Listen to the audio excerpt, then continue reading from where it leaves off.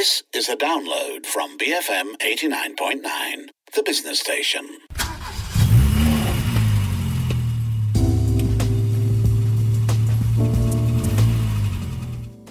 BFM 89.9, the business station. This is Cruise Control, the car show, brought to you by Carsom here on BFM 89.9. My name is Rich Bradbury. As usual, I'm joined by my friends. Arif Ruse, he's the man with the news. Hello, Richard. Hello, Daniel. Hello, everybody. And Daniel Fernandez, he's that man with the website, dsf.my. Say hello, Daniel. Hola, hello, and welcome to Cruise Control. As usual, a car show in 3 parts. We're having a bit of a discussion at the top with some car launches. We've then got a new car review coming up a little bit later on, and a used car review coming up a little bit later on. Arif, kick us off. What have we got? In terms of news, long weekend. Nobody really wants to work, so there's not really much news to speak of. But as alluded to last week, because me and Daniel, we were talking about Proton and Produa and Toyota, how they were so proud of their numbers. So September numbers we finally just received from the Malaysian Automotive Association. And yes, as mentioned last week, it's showing positive signs. So even after the lockdown year we have had, we're roughly 7% behind in terms of year-to-date sales volume compared to 2020, which depends on how you look at it, is either a good thing that we're only 7% behind, or it's a bad thing because 2020 was really, really bad, I guess. Yeah. Really, really bad. Something interesting that MA pointed out, I want to get you guys' thoughts on this because they mentioned that certain makes face cancellation of orders due to low consumer sentiment. And I'm not really sure what low consumer sentiment means. They weren't that interested.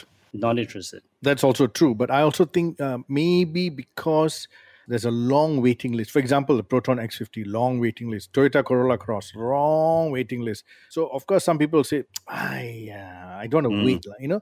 And also, remember this, the SST discount ends this December 31st. Oh, yeah.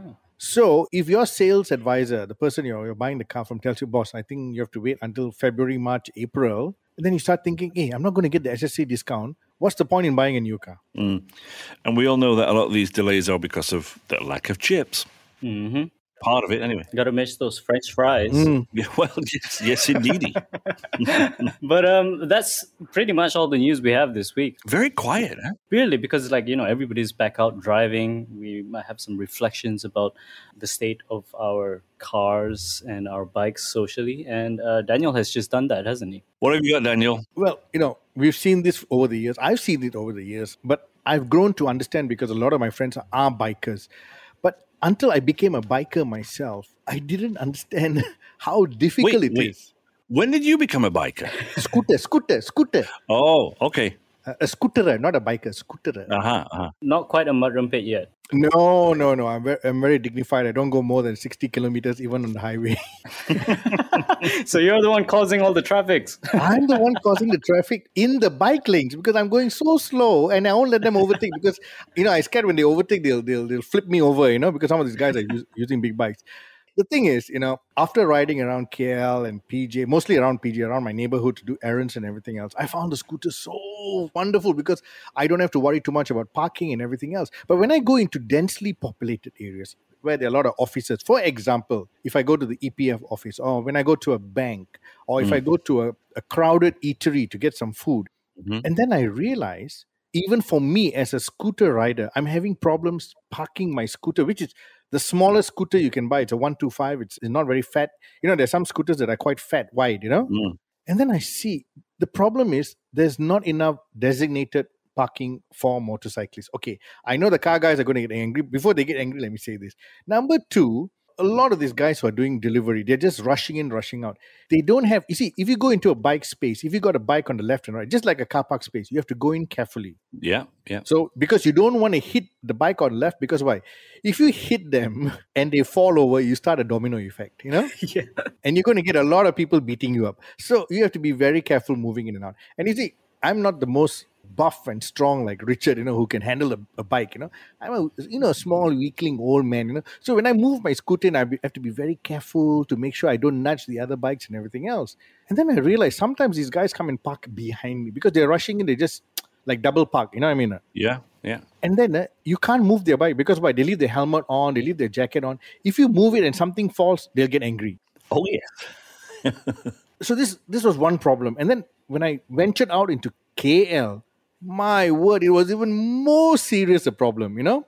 Even when you go into a designated building car park where it has got motorcycle parking, even there the motorcycle parking is full because you got guys who do delivery, courier riders, dispatch clerks and everything else. And a lot of them are just haphazardly parking. Some of them, the ones that park properly, are the ones working in the building.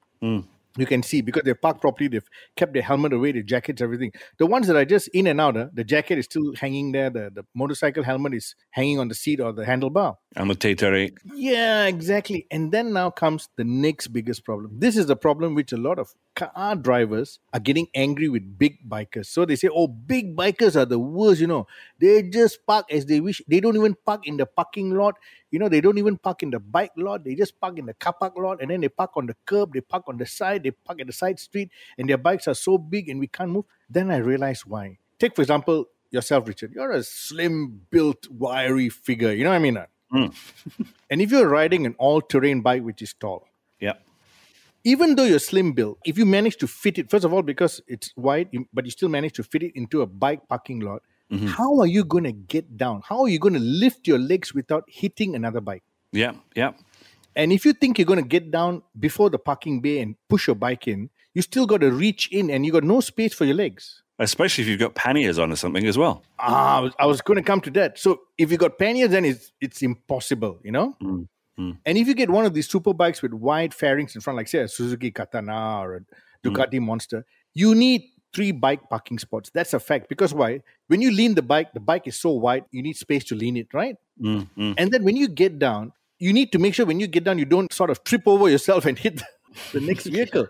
It's virtually impossible. So that is why big bikers tend to park in, I would say, the wrong places and get a lot of people angry. But because these people don't ride bikes, they don't understand the weight involved. They don't understand getting on and off the bike. There's an issue. And they just say, no, I'm paying road tax. You're taking up my space. So I put a picture there of a Kapchai parked in a car park spot in front of a restaurant in my article. And that picture got a lot of negative. Yeah, I've seen them doing this. They take my car park space and all that. They don't pay for parking, blah, blah, blah. But where else is the guy going to park? If he parks behind your car, you say, hey, he's blocking my car. Blah, blah. If he parks in that space, at least another 2-3 bikes can go. So when I took that picture, I waited a little while. Then the second bike came. Then after a little while, the third bike came. So you can see if one guy uses a parking spot, another 2 or 3 will come and use, you know? In, I guess, the car people's defense. Right. Okay. Oh, this is dangerous.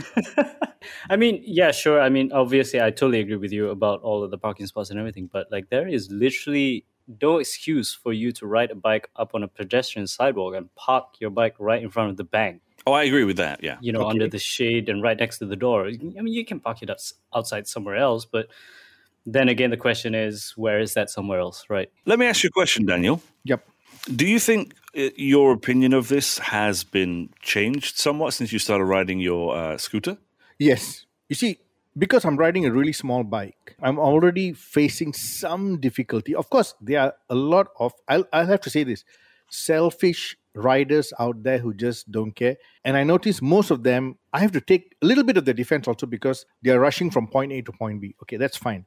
But there are also some who are just plain selfish, who just don't care. You know, I'm riding, I don't care. I'll just park like on the sidewalk. I'll park singing. I'll park 45 degrees. I don't care. Those are just the lazy guys, you know? Yep. Just like you have in car drivers, those who don't park properly. You know, you got a Facebook page, you know, where people complain about them. So you have this in both segments, whether they're motorcyclists or whether they're car drivers, whether they're even lorry drivers. But why my opinion has changed quite a bit is because I'm finding it difficult to even find a spot to park. So sometimes I do park illegally if I'm going to pick up something.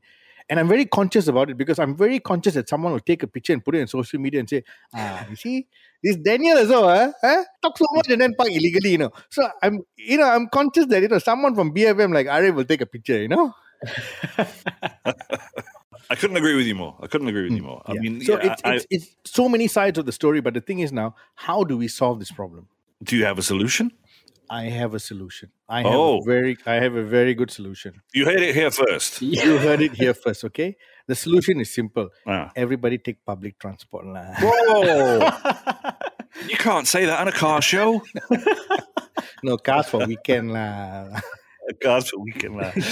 Okay, shall we move on? Yes. Thank you very much for that, Daniel. Let's have some car launches then. What have you got? 2 car launches this week. One of them in Malaysia, one of them not. And we're going to talk about one that's just been launched globally because a couple of weeks ago, Honda teased the Type R, the Honda Civic Type R, and the whole world, including us, clapped our hands at how it looked. Yes. It had everything, a big wing, 3 exhaust pipes, big muscular arches and wheels. It's a serious performance car with an iconic name, Civic Type R. But I've always felt that recently, performance cars have gotten a bit too edgy, too serious, too fast. Maybe I'm getting old, but I prefer something a little bit more sedated and understated. Something you can carry your mom in or your girlfriend or your wife or whatever. But, the car has a little bit of something underneath in the engine. Mm-hmm. And this is where the Civic Si comes in. And Honda has revealed that, and it looks fantastic. It's orange in color. I'm not too sure about the orange in color. I don't know about you guys. I don't mind it, actually. I'm sorry to say this, but I do like it. It's a bit strong, but, it's an orange that has many shades of orange. Yes. And the funny thing is, because this color just came out, this news just came out today with this color. And as I was going out in the morning at about 8:30 in traffic jam, I saw a current Civic with the exact same color. Yeah. Oh. So someone has beaten them to it. Malaysians are very fast with their cars. Yes. But, the Civic Si is obviously not going to be as powerful or performance-oriented as the Civic Type R, but this has just the right amount of sportiness. It has a slightly beefier body kit with, I think, the most perfect stance. You don't need any spacer. You don't need new wheels because it looks amazing as it is.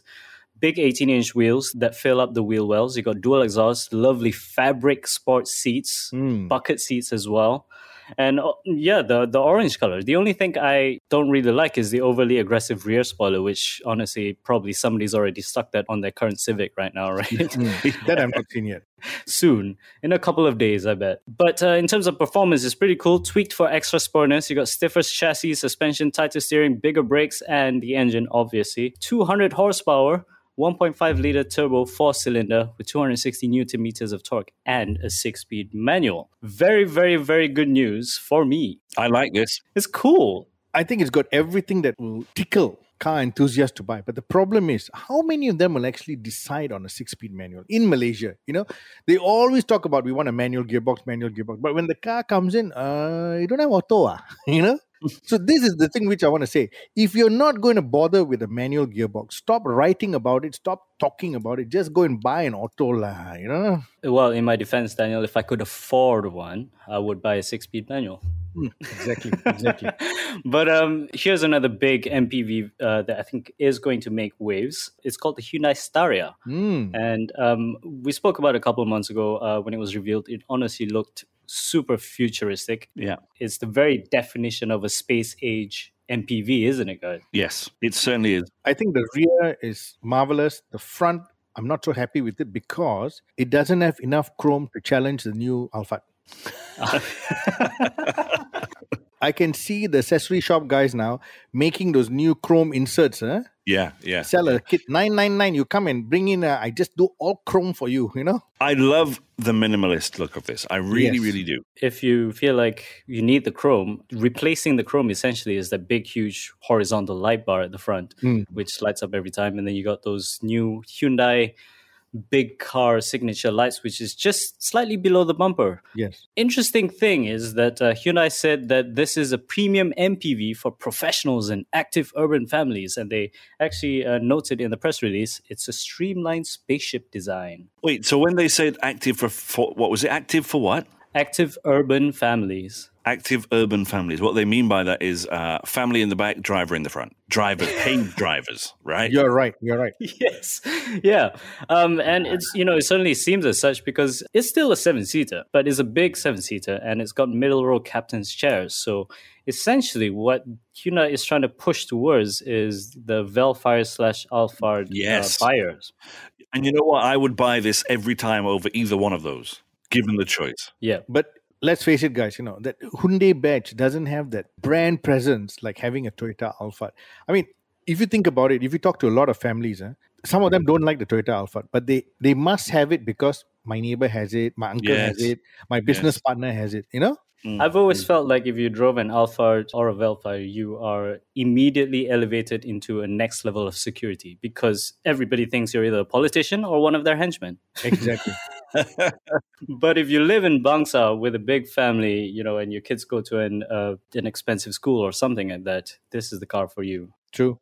Technical specifications, nothing listed, but it will have the same 2.2 turbo diesel, the same one that they put in the Santa Fe and the other big one. So I'm going to ask you a question now. Would you buy this or would you buy the current Kia Carnival? I wouldn't buy an MPV. No, but if you're looking for an MPV, say now, like I mentioned a few weeks ago, you got married, you got triplets, you got maid, and everything else. Would you buy this or would you buy a Kia Carnival, which is about the same price? I think the Kia Carnival suits me more. It's a bit more homely, a bit more family-ish. But you just said this is good looking. It's good looking, but there's a certain homeliness about the Kia Carnival that this doesn't have. This just screams, I'm an entrepreneur, somebody else takes care of my kids, Right. Okay. What about you, Richard? I'm curious. And of course you, Daniel. I like the way the Carnival looks. It's a little bit more aggressive, I think.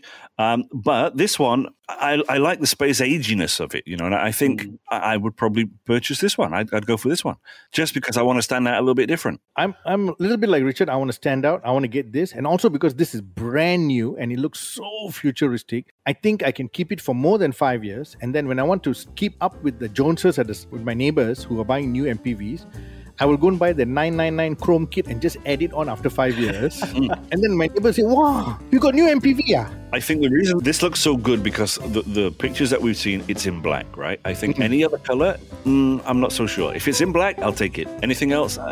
Because the black with the black windows just makes it so funky, Correct. Yeah, Correct. agreed. And on that note, we should probably take a short break, shouldn't we? Yep. Ladies and gentlemen, you are tuned in to Cruise Control, the car show here on BFM. We'll be right back after these messages. Don't go anywhere.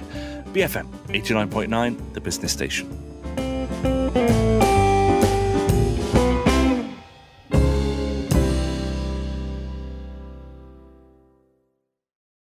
Beyond frivolous matters, BFM 89.9, the business station.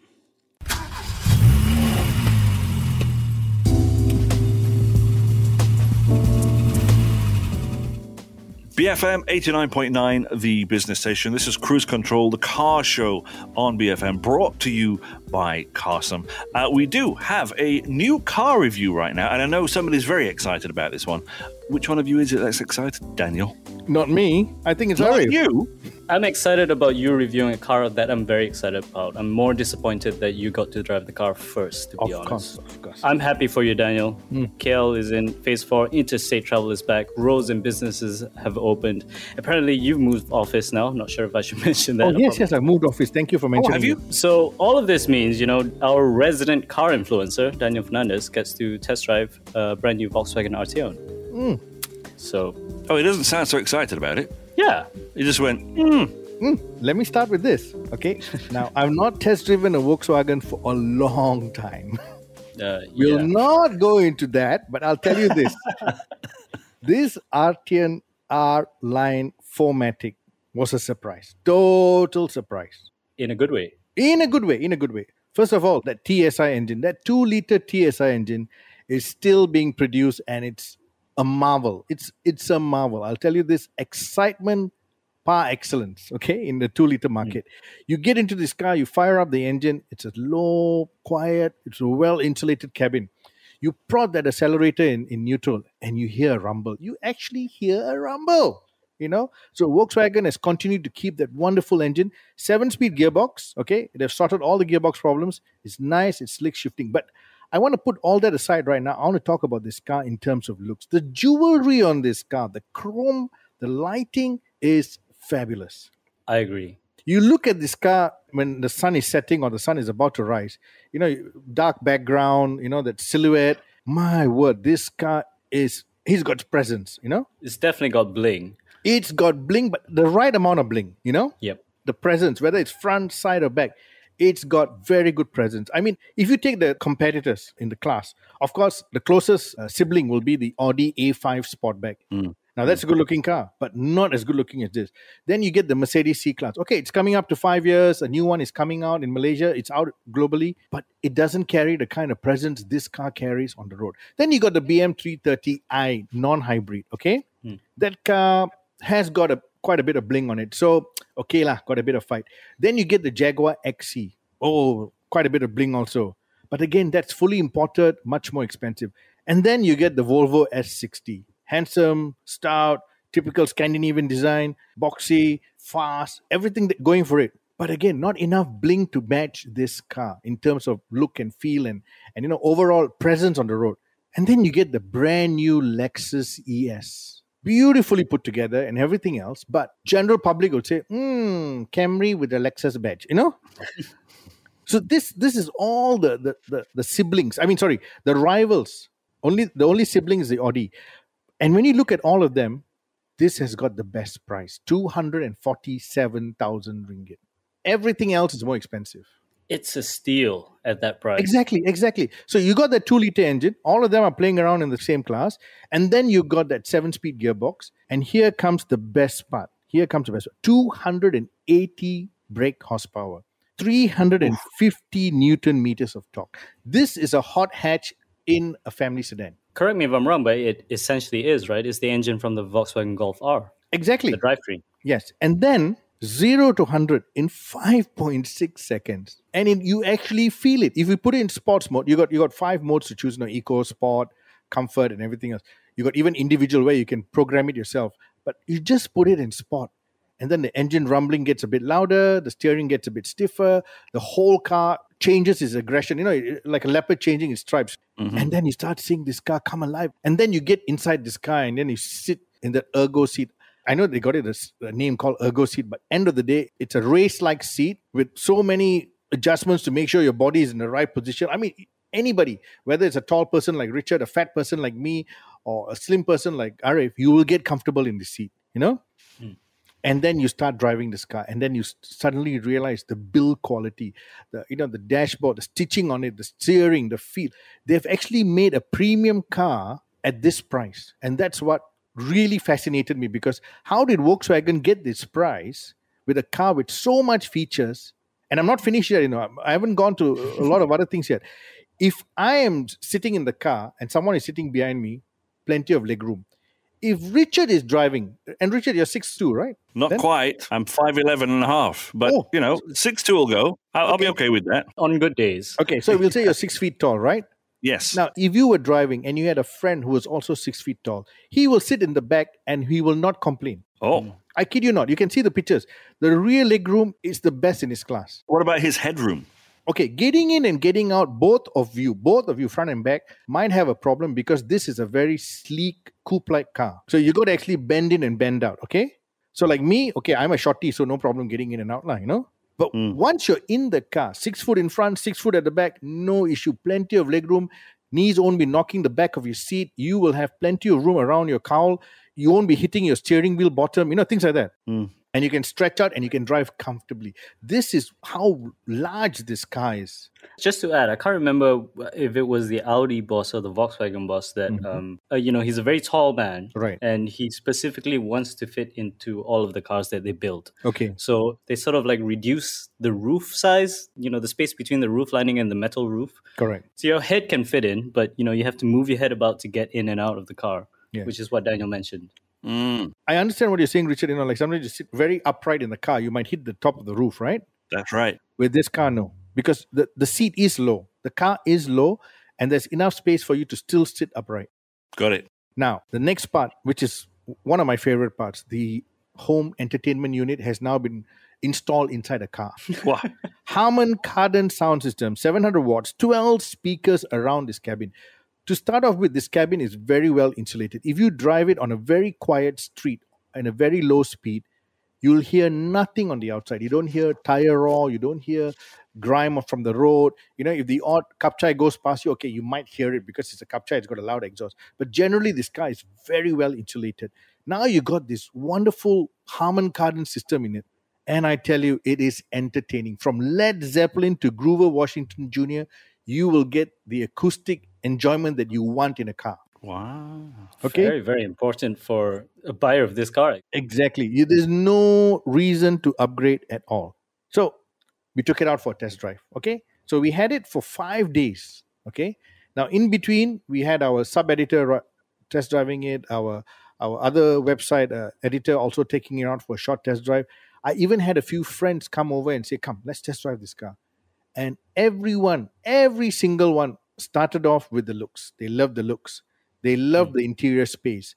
They were surprised with the level of quality in the car, surprised with the level of safety features in the car. It matches all its rivals in terms of safety features. We don't have to go through the whole list. You can go to DSF and see the list. And every single one of them paired their phone, brought in their own music, whatever, and they said the Harman Kardon was happening. Mm-hmm.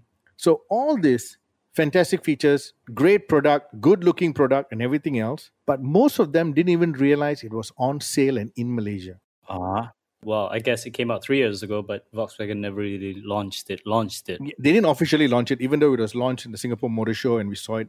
And then they wanted to do a local assembly, so it took some time. And then, of course, I think they had other issues to look after because a car of this level, the assembly must be of a certain level because, paint finish and things like that. So they got it right. I mean, it feels like a CBU car. I can't tell that it's local assembled, especially with the features that has gone into it.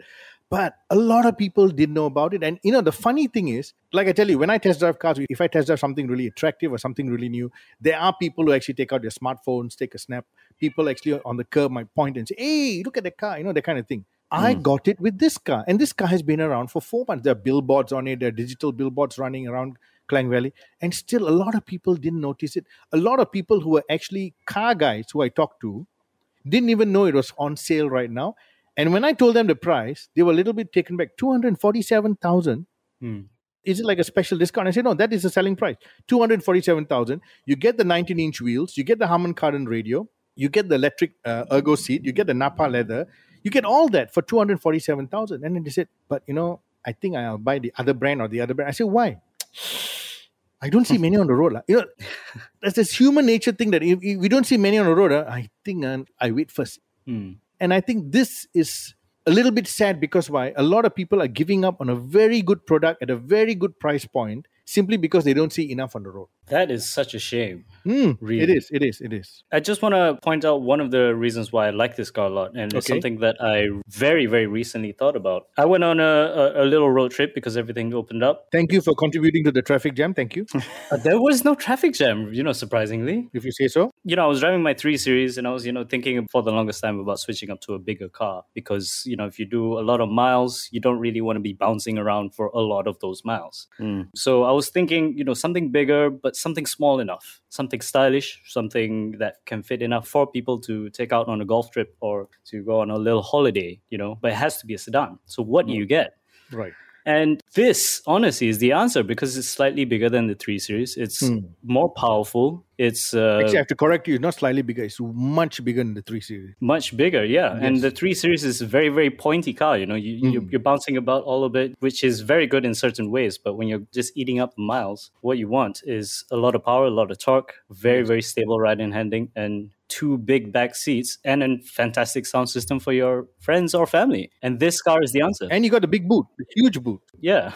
If people got past the fact that it doesn't sell that well or nobody wants to buy one, they'll find like a real gem in this. For me, the fact that there's fewer of these on the road, it would encourage me more to buy one because there are fewer of them on the road. I mean, logically, I'd prefer to be in a vehicle that fewer people have. Does that make sense? You know what I mean? Yeah. There are a lot of people like you who think that way because, I'm a little bit different. I'm a little bit country. I'm a little bit rock and roll, things like that. But there are also some other people who are worried, that means go after sales. Spare part, how? But what they don't understand is if a car is local assembled, you are sure that it's got all those things, But it's just a shame that a lot of people don't even know this car is in showrooms right now and at this price point. I walked past one the other day and I'm like, that is such a pretty car. I have to admit. I think we've all seen the yellowish gold version rolling around KL, right? Yes. This blue is also very, very nice. Yeah. Which one would you get? I'd go for the yellow gold one. Yeah, probably. Yeah. I want to say gold, but because of my heritage, I'll go for blue. Oh, yeah. No, nobody wanted to say anything. No comment. On that note, let's take a break before we get in trouble. I think so. Folks, you are tuned in to Cruise Control, the car show here on BFM 89.9, the business station.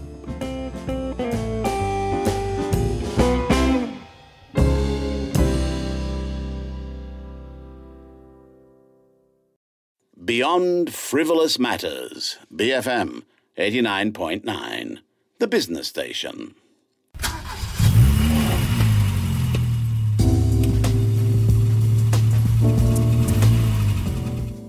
BFM 89.9, the business station. This is Cruise Control, the car show here on BFM. My name is Rich Bradbury. I'm on the line, as usual, with Arif Ruz, the man with the news. Say hello, Arif. Hello, everybody. And of course, Daniel Fernandez. He's the man with the website. Hello and good evening, and thank you for still listening to the number one radio station in the world. So now we're heading into our used car buying guide. This week, we're discussing The Porsche Cayenne GTS 4.8 V8. It's a pretty old car, but first, tonight's used car review is powered by Carsome, Southeast Asia's largest integrated car buying and selling platform. Buy and sell cars with complete peace of mind at carsome.my. Make it Carsome today. To start with, nobody asked me advice for this car. Nobody is looking for this car. Nobody called me up and said, hey, bro, I'm looking for this, massive, powerful SUV. But I saw this on Facebook. It just popped up along with all my other feeds. It's popped up. And it wasn't on Marketplace. It was just someone who shared it and said, oh, this guy is selling his car, looks quite nice, blah, blah, blah. And it was the most honest car advert I've seen in a long time. Because he actually mentioned everything. He even mentioned the cost to maintain certain things, the servicing costs and all that. But I don't want to go into that. The most important thing I want to go into, the moment someone says, GTS, Cayenne, they think, oh, it's just another Cayenne. No, the GTS is basically a very, very special Cayenne. This is like buying a 911 GT3, This is the most powerful Cayenne you can get out there. It's a true sports car in an SUV chassis. Now, a little bit of history. Porsche Cayenne came out of nowhere in 2002. It was Porsche's gamble to enter the SUV market when there was only one rival. And that rival, there were a few rivals, but there was one real rival, which was the BMW X5. When the X5 came out, they said, we're not like other SUVs. We are sport. You must call us Sports Activity Vehicle, SAV, So when you put in the articles, BMW X5 SUV, no. You put the SAV, Sports Activity Vehicle. So BMW engaged with the buying public by saying that their vehicle was more than just an SUV. It was a sports car in an SUV body. And they delivered because it was very, very entertaining to drive when it was new. So Porsche saw the success of the X5 and said, hey, we still can do. We still got sport car, So they came up with the Cayenne. And the Cayenne saved the company. Really saved the company. They sold so many Cayennes, they were making more money out of Cayenne than they were making with all the other cars. That means their Boxster, their 911, this was the savior. And they continued to make it. So when they came out with the GTS, a lot of people said, oh, this is it. I've got a 911. I've got a family now. My kids are growing up. I can't put them in the back seat. What do I get? I get a Cayenne GTS. And it's got the handling, it's got the power. I've driven this car when it was new and it was entertaining. It was a bomb, From ignition, you listen to that exhaust. It's not an acoustic play or some audio thing, It's actual exhaust rumbling, engine grunting, It was exciting. And you get into this vehicle, it's got so much tech in it. And it's all from Porsche. So it's, it's reasonably reliable. Not for a very long time, but, reasonably reliable. So at new, this Cayenne GTS was like 700,000 ringgit. Not cheap. As a new car buyer, when you look at something like this, the last thing that they're going to ask is, hey, boss, how much the Rotex? Hey, boss, how much the petrol consumption? New car buyer won't ask all this for Cayenne GTS. But now at the second-hand market, this car, 4.8, Rotex is not going to be cheap. Petrol is not going to be cheap. But here's the best part. The selling price is 80,000 ringgit. So it's lost 90% of its value. Okay, yes, all big luxury vehicles lose a lot of value. But if you think about it, okay, you're going to say, I like it. It looks nice. One owner, well looked after. But the Rotex, how much? 4,500. Wow. It's a one-off payment. Insurance. If you bought an $800,000 vehicle, your insurance will be $30,000, $40,000 a year. But with an $80,000 vehicle, because that's what this car costs, your insurance, no need even to buy first party. Buy third party. Nobody's going to steal it, So you might as well just buy third party, less than 1,000 ringgit. So in total, you'll be paying something like less than 6,000 ringgit a year for road tax and insurance. So if your insurance has come down so much by more than 90%, what's the road tax once a year? You're going to use it anyway, right? Yep. So that's the next thing. Now, servicing costs. Now, this guy who advertised it actually put down the servicing cost, and it's not that bad. It's really not that bad. 850 bucks for a service, which is not that bad. And you think about it now, when you go and buy a brand new Japanese car, when you go and service it at a service center, it's 500-600 ringgit under warranty, So paying a little bit more for this. And then things like 2,300 per service for transmission filter and gasket replacement. If you got a second-hand Japanese car with CVT to do servicing is not that cheap also. It's about this price, Yep. So if you take apple to apple, if you got a trustworthy mechanic and someone who knows what they're doing, this is not really an expensive car to own and operate. But yes, if something major breaks, okay, like your gearbox or your air suspension or your electronics, boom, that goes your budget. But if you find one that has been well looked after, like this guy's one, and he's got all the bills, and you look at the picture, there's no cracks, no damage on the dashboard, there's no discoloration, and the pictures are quite clear. All the seats still look fluffy. Exactly. I mean, there's some little, you can see his weather, the rear seats and all, but he's not torn, he's not cracked, Yep. And then when you think about it, come on, this car has got, Brembo calipers in front and back. It's got a Bose sound system that comes with it, which is as good as the Harman Kardon in the Volkswagen. You got a lot of luggage space. You got nice 21-inch wheels. You got, Michelin tires on it. He's got everything going for it. The only problem is the mindset of the second-hand buyer. Road tax, brother, how much? So I'm not telling people to go out there and buy this car. I'm just telling them sometimes you have to look beyond just road tax. If you want something powerful, luxurious, maybe you just have it for 1 year. I'm not asking you to keep it for 10 years. You buy it for 80,000. You spend road tax and insurance, say 6,000. You use it for 1 year. Hopefully nothing major breaks. You just drive it around. You enjoy it. You show it off a little bit, and then you sell it. How much can you lose? Maybe you sell it for 60,000, 65,000. Is that a lot to lose? Today, when you buy a brand new car for 200,000 ringgit, you drive off the lot. The following year, it's already lost 20% of its value, Yeah. Which is about the same amount of money. So at least now you get to drive a GTS. You get to tell people, I had a Porsche Cayenne GTS. So with that deep breath, I will say this. There are some people who say, yeah, Porsche. I'm not so happy. I'm not going to mention who. I rather buy a Range Rover. That's what everybody thinks of when they want a big SUV that's really, really powerful, right? Yes, a Range Rover Sport. Yes, and I don't blame them because why? The design of the Range Rover is evergreen, Like you take a Range Rover Sport, like the one I put in the picture here, 2006 model V8. It's on par with the GTS Porsche in terms of performance and features and everything else. And the luxury element in this car, I mean, come on, it's a Range Rover. The Alcantara roof, the calf skin on the dashboard, the leather seats, it's all there. Yep. Performance is also there. But when you drive this Range Rover, if you have a new number plate, say you put a new number on it, you do a transfer, you spend a bit of money, nobody will think it's as old as it's supposed to be. Nobody will think it's a 15-year-old car. Yep. Because the new Range Rover looks almost the same. It's still square, boxy. Yeah, they've played around with the grille and the lights and the bumper, but generally it looks like the same car. So this is where some people might be saying, the Porsche Cayenne is starting to look a bit dated, because you can tell the difference between the first generation, second, and the third generation. Yeah. But when it comes to the Range Rover, you can't tell the difference. And here's the best part. The Range Rover is 15,000 ringgit cheaper. Wow. Yes. Tempting. So, now Richard is thinking, should I get back into the, Queen's Best Books and get myself a Range Rover? Well, okay. Cards on the table, right? Okay. For me, when I hear the word Porsche, okay, I think of a 911 or a Carrera or a GT3 or something that sits low and fat to the ground. A sports car. When they released this originally, the Cayenne, right, I looked at it and I went, no. It just, in my head, it just did not compute.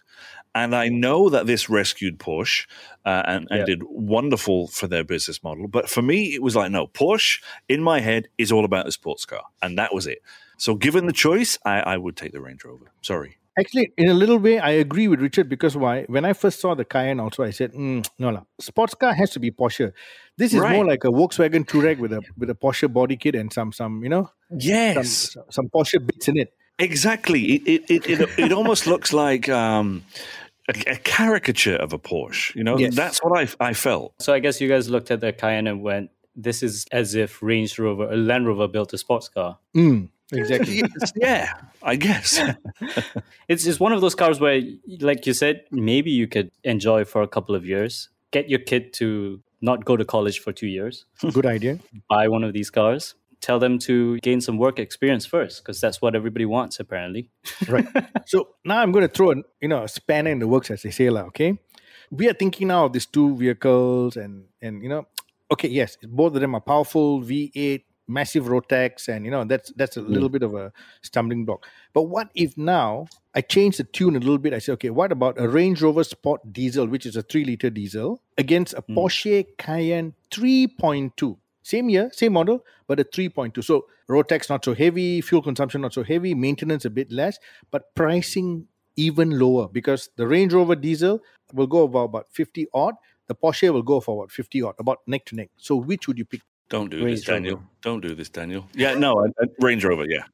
Again, Porsche, you turn on the engine, you want to hear a Porsche. Yeah. And the 3.2 from the Cayenne is a petrol, is a V6, isn't it? Yes, it is. And it's the same engine as you find in the Volkswagen Touareg. And if I wanted to get a Cayenne, it has to be, the most powerful Cayenne ever. If not, I'm just going to go out and buy an X5 or a Range Rover. Right. So I will buy the Range Rover. I'm like Richard, I'll buy the Range Rover simply because when you arrive in a Range Rover, especially someone in my heritage, they say, wow, this fella made money, man. It's the Cayenne already, But you arrive in the Porsche Cayenne, he say, oh, second-hand one. It's cheap lah to buy, Imagine if I crawled out of a Range Rover. They would think I was royalty. No. Whoa. They'll say, hey, wow, his father lent him the car. On that note, shall we wrap up, gentlemen? Yes, sir. Are you interested in getting a Porsche or any other used car just like this one we talked about today? Buy your next car from the largest selection of quality used cars from carsome.my. All Carsome certified cars have passed a strict 175-point inspection, come with 5-day money-back guarantee, 1-year warranty, and fixed prices with no hidden fees. Buy and sell cars with complete peace of mind at carsome.my. Make it Carsome today. You've been tuned into Cruise Control, the car show here on BFM 89.9. If you missed any part of this show, don't forget you can download the podcast wherever you normally get it from. We recommend the BFM app. It's available on the Apple App Store or Google Play. You've been tuned in to BFM 89.9, the business station. This has been Cruise Control, the car show here on BFM 89.9.